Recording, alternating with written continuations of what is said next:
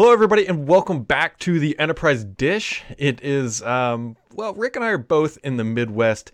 And Rick, I would say it's not so tropical outside. No, it's horrible because my wife's heading down to Florida today too. Oh, But I think I hit -6 Fahrenheit or around -18, 19 Celsius yesterday. That's miserable, as is my video quality. yeah. Well, fortunately, I'm going to blame the cold weather on this one because we've tried a couple times here, and the magic of Skype is that you don't have dynamic control of your own video feeds. But fortunately, most people hang out on the audio side, which is all good. But yeah, it's freezing. Like I opened the door and my dog took one step outside and like his one paw hit the ground and did that. Like, really? Like, are you actually doing this? And so it's cold. Well, it's cold. It's causing everything to freeze. People, Skype connections, and more. I believe he works for Veeam. Tim, I cannot remember his name. He's a Veeam Vanguard or VMware guy. He has the VM certification. He lives in Hamilton. He said that his plane was being pushed back at CVG and that bar, the tow bar, snapped. Yeah, Tim Smith. Tim Yeah, Smith, that's it. I saw that tweet and I believe it. The tow bar. I didn't know that could happen. Nor did there's I. a couple of different pieces on that piece of hardware. I've looked at them a couple of times because I've seen them have to be swapped out for other reasons on flights. But yeah, that's this cold is absolutely crazy. I know that people are late into work here because like their gas froze and stuff like that because of the wind. That's the other factor. A colleague of mine is up in north of Minneapolis, and they had -28 Fahrenheit air temp. Whoa. Cruel and unusual. I don't know what to do. I mean, it's winter. We expect cold, but this is something different. No, it's just not fair. No, it's really not. I mean, you can't even go outside. Like, it's just it's painful.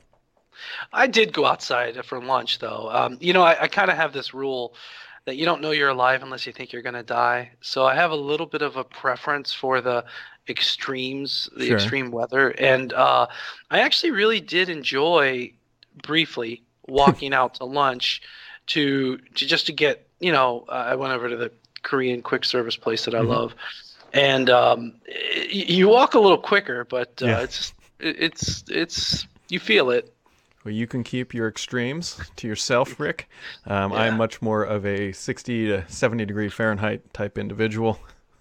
Yeah, I don't blame you.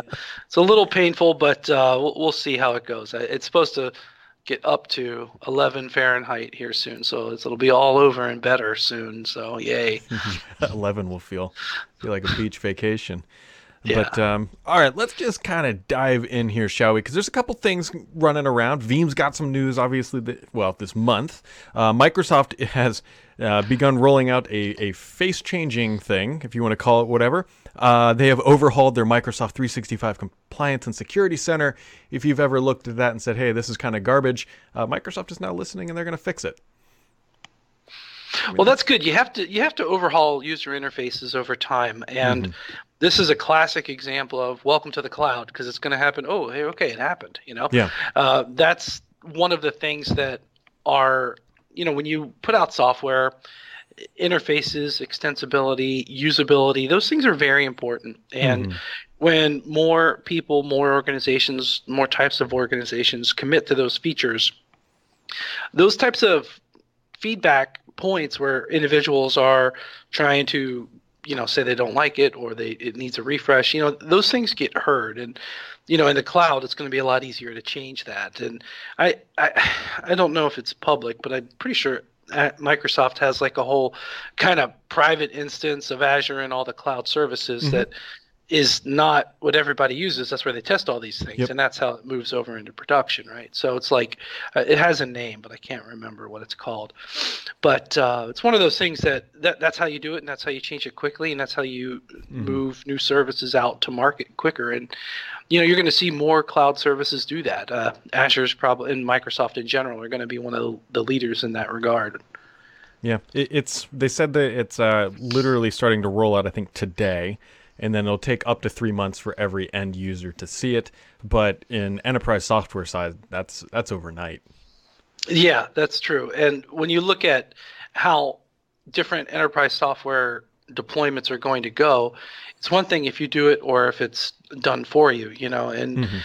that's where, this overwhelmingly hybrid approach it kind of makes that blur, because if you have an enterprise just do it, they might not ever get around to it. But if it's Hmm. done for you or basically a forcing function, then these types of things will be quicker.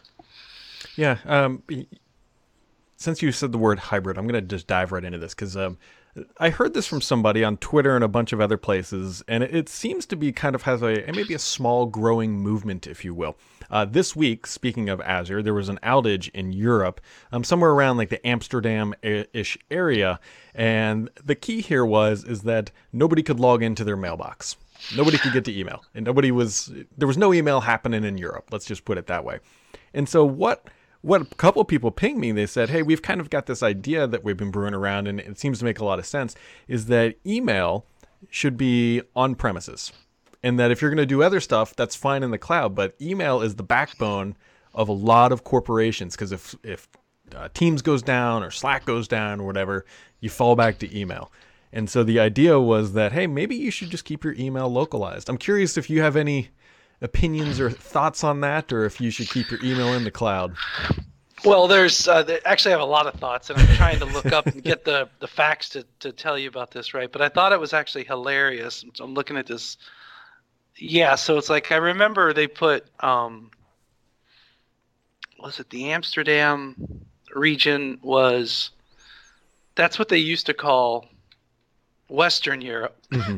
And then they Yeah. put the Ireland one way west of it, and they called it North. Did you ever remember that kind of Yeah. debacle naming? But whatever.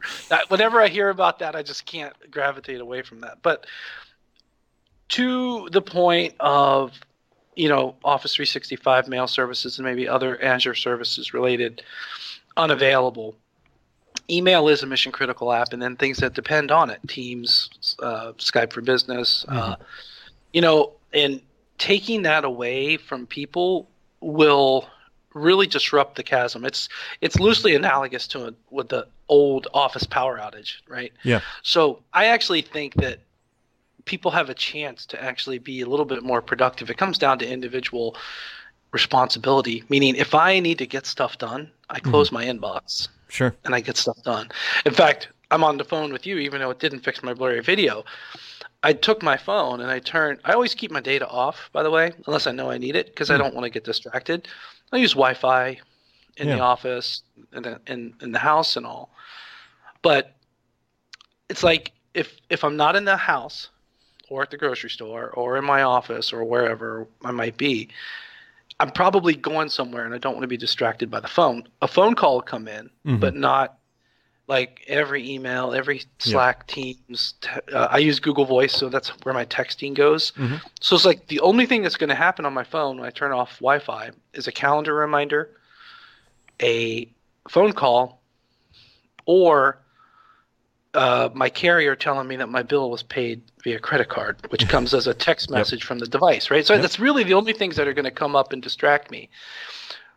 But that's when I need to get stuff done. So like when I'm talking to you, I turned off Wi-Fi. And it's on silent, but it's like one of those things if I keep going over. But when you look at the worker in an office, and if they don't have their email, they need to be able to be productive. So I would be fine without that. In fact, it's actually very comforting to not have your email. But I can understand how organizations get a little anxious about that.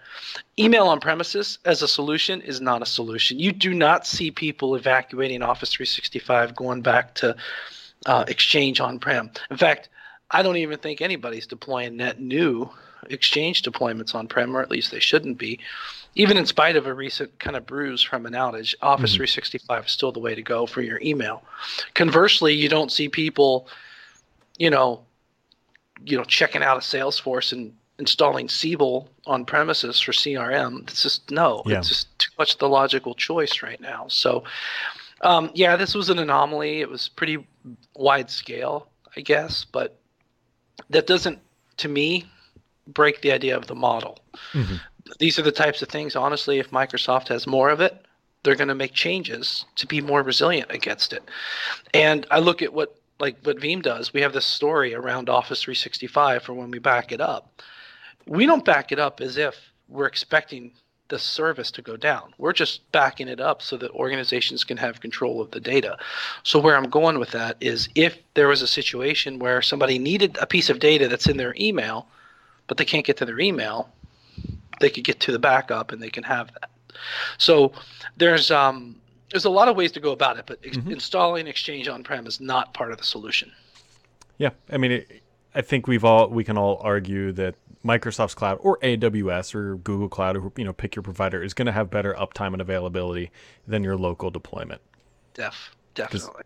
Microsoft and Amazon specifically almost have unlimited resources at their disposal, and if they can't keep it online, an IT shop with limited resources is going to have a harder time. Yeah, I agree with that. There's and the same thing when it comes to like even the colo decision that some people face, and I run my lab in a colo because it's just honestly a better place. It's a better arrangement. They're better at the network. They're better at the power. They don't yell at me when I bring in boxes of crap. I mean, it's just great. And speaking of Azure, by the way, Microsoft is making Windows Server 2019 GA is now available on Azure as infrastructure as a service. If you've been waiting on that, you can go ahead and do that. Although I don't have all the details of it, but I was reading on a sysadmin forum on Reddit this morning that there's a bug with Windows Server 2019 related to the recycle bin feature of Active Directory, that it was corrupting forests. So don't take that as truth yet, but there was definitely people saying, hey, I can replicate this problem, and you might just want to wait. Well, this 2019 release as a whole, everything from the GA, not GA, sure, to the kind of and that was from Ignite in September all the way till now. We're still kind of sorting through it. I think the Evaluation Center, you can download it online now. This just underscores a need for testing any change, critical app, and I'd put Active Directory absolutely as a critical app. And what services are going to run on Windows Server 2019. So this is just a call to test, and we have we have situations where products don't function as expected, but then we also have situations where administrators may implement it in a different way too. So there's nothing but evidence in all of our IT history that there's a call to do testing on these things, and just make sure you don't have any surprises. And so nothing surprises me anymore, but I am going to get on the 2019 bandwagon myself, which is kind of funny because we actually support it now, and I haven't done the upgrades on some of my systems in the colo over there. Yeah. Well, as long as you're not on one of the older ones that's about to roll off into the sunset, you should be okay. But I definitely understand the hesitation for some people who don't live on the bleeding edge because, like Veeam, like you need to know it because, well, obviously guys are selling support for it. But if you're a large company who's just more not on the bleeding edge, and I don't blame you, take your time. Oh, yeah, absolutely. Take your time. I talk to enterprises every day that are N-1, N-2. They get a little cagey when I start talking about Windows Server 2016. They're still in 2012 and too, and that's okay. I've seen everything from major version -1. I've also seen organizations prefer the after the first patch, that type of approach and more. So it's all over the place. But again, testing and in preparation are going to just make sure you don't have any surprises, whatever the platform. Yeah, it's been a windy day and of bandwidth all over the place. Your video was excellent for a while. It came back, but then there's a cloud that is coming this way. It's probably the double polar vortex or something. Who knows? Double polar vortex striking down our bandwidth between our servers. Although physically, Rick and I really aren't all that far apart, so it's who knows. Who knows? But there is some good news out of the Veeam camp this month. Veeam announcing that they've raised $500 million, not a small chunk of change. And you guys have also released some new software, so good things obviously happening on the green team up there. Yeah, minus the 54 millisecond latency for my 100-mile drive from me to you. A lot of good things going on here. So we've had a long relationship with Insight Ventures over the years, and it actually goes at least officially all the way back to 2013 or 2012 if I remember right. And then even before Veeam was a company, our founders had a relationship with Insight as well. So this has been kind of one of many milestones, and that investment really is going to propel Veeam's growth. We've done a lot of internal preparations for scaling the company, and one of the things that type of money is going to really pave the way for are bigger and more acquisitions. We did one last year. We were always talking to people about those types of things, and that's one way to grow. I mean, we're also working on our own R&D, our own sales strategy, but it's kind of like everything needs to grow. We need to have net new products by way of organic creation, net new products by acquisition. And I look at what we did in January of last year, and actually now it's fully integrated, and that was that Amazon backup solution. So that's now fully integrated into Veeam, which it's actually moving pretty quick, a year to integrate 2 different technologies. That's pretty awesome. So you'll see more of that, and combine that with the ginormous release that we did last week that if I had told the listeners one thing, it's the cloud storage implementation. So now we can seamlessly send backups to Azure, Amazon, IBM Cloud, Azure Stack with a hack that rhymes, and to on-premises S3 compatible storages. So, the cloud tier is really going to be a big boon for us, and we're really excited, as well as a shed load of other capabilities. And I actually just remembered, shed load to some people is a bad word, but my guy that is in charge of our communications, he's a British guy, he says it's fine, so I think we'll be okay for this show. But the cloud tier, if I had to just drop one little plug, that's the one that's going to really allow organizations to use Azure and other cloud storages, so it's going to be awesome. Yeah, I mean that's all good things. It's kicking off 2019 with a bang. Yeah, we had a huge online stream event last week. We're recording here late in January, and it was on the 22nd. We had this live stream, and we had, I can't remember, but we had thousands of people online, and then thousands of people on site. And my demo went fine, way better than the bandwidth that I've got in the office today.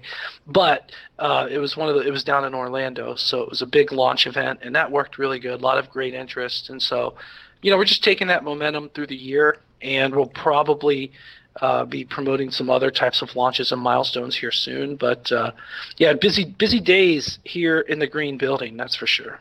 And then we've also got VeeamON coming up here. We got a couple months, and that'll be another big adventure down in Florida.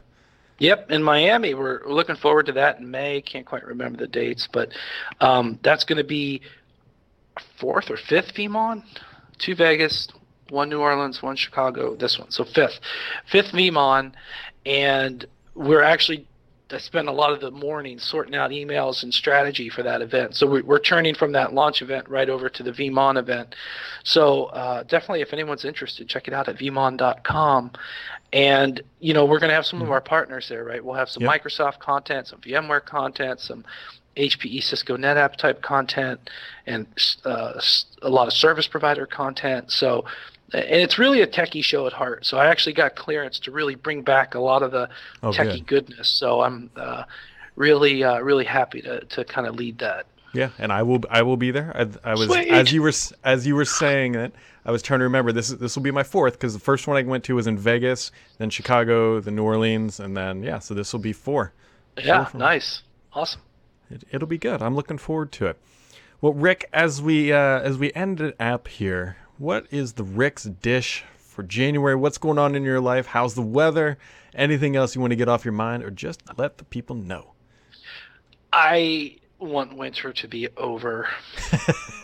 So one of the times we were talking about the biking, as you might have heard, I had the shoulder surgery. Yep. I'm out of the sling now.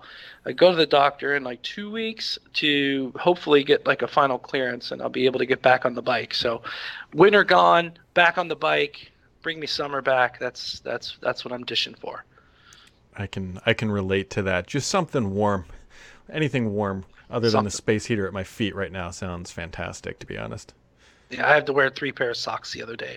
This cold is not fun, guys. No, this is... It's not. There's no other way to describe it. If you are somewhere warm listening to this, just know that we're both jealous. Yes, crawl in your freezer. That's how we roll. Well, with that, Rick, I very much appreciate your time taking your, I know you've got a busy schedule there. Veeam's doing a lot of good stuff, and we're going to be talking about it all through 2019. And everybody else, make sure to hit up Veeam if you are interested, because Rick and I will both be there. I'm sure we're going to be doing this podcast again live from the show floor. And there's just a lot of goodness going on in the green neighborhood. All right, Rick, we appreciate it, and we will catch everybody else here next time. Make sure to hit that subscribe button, and everybody else, have a good day. Catch you later.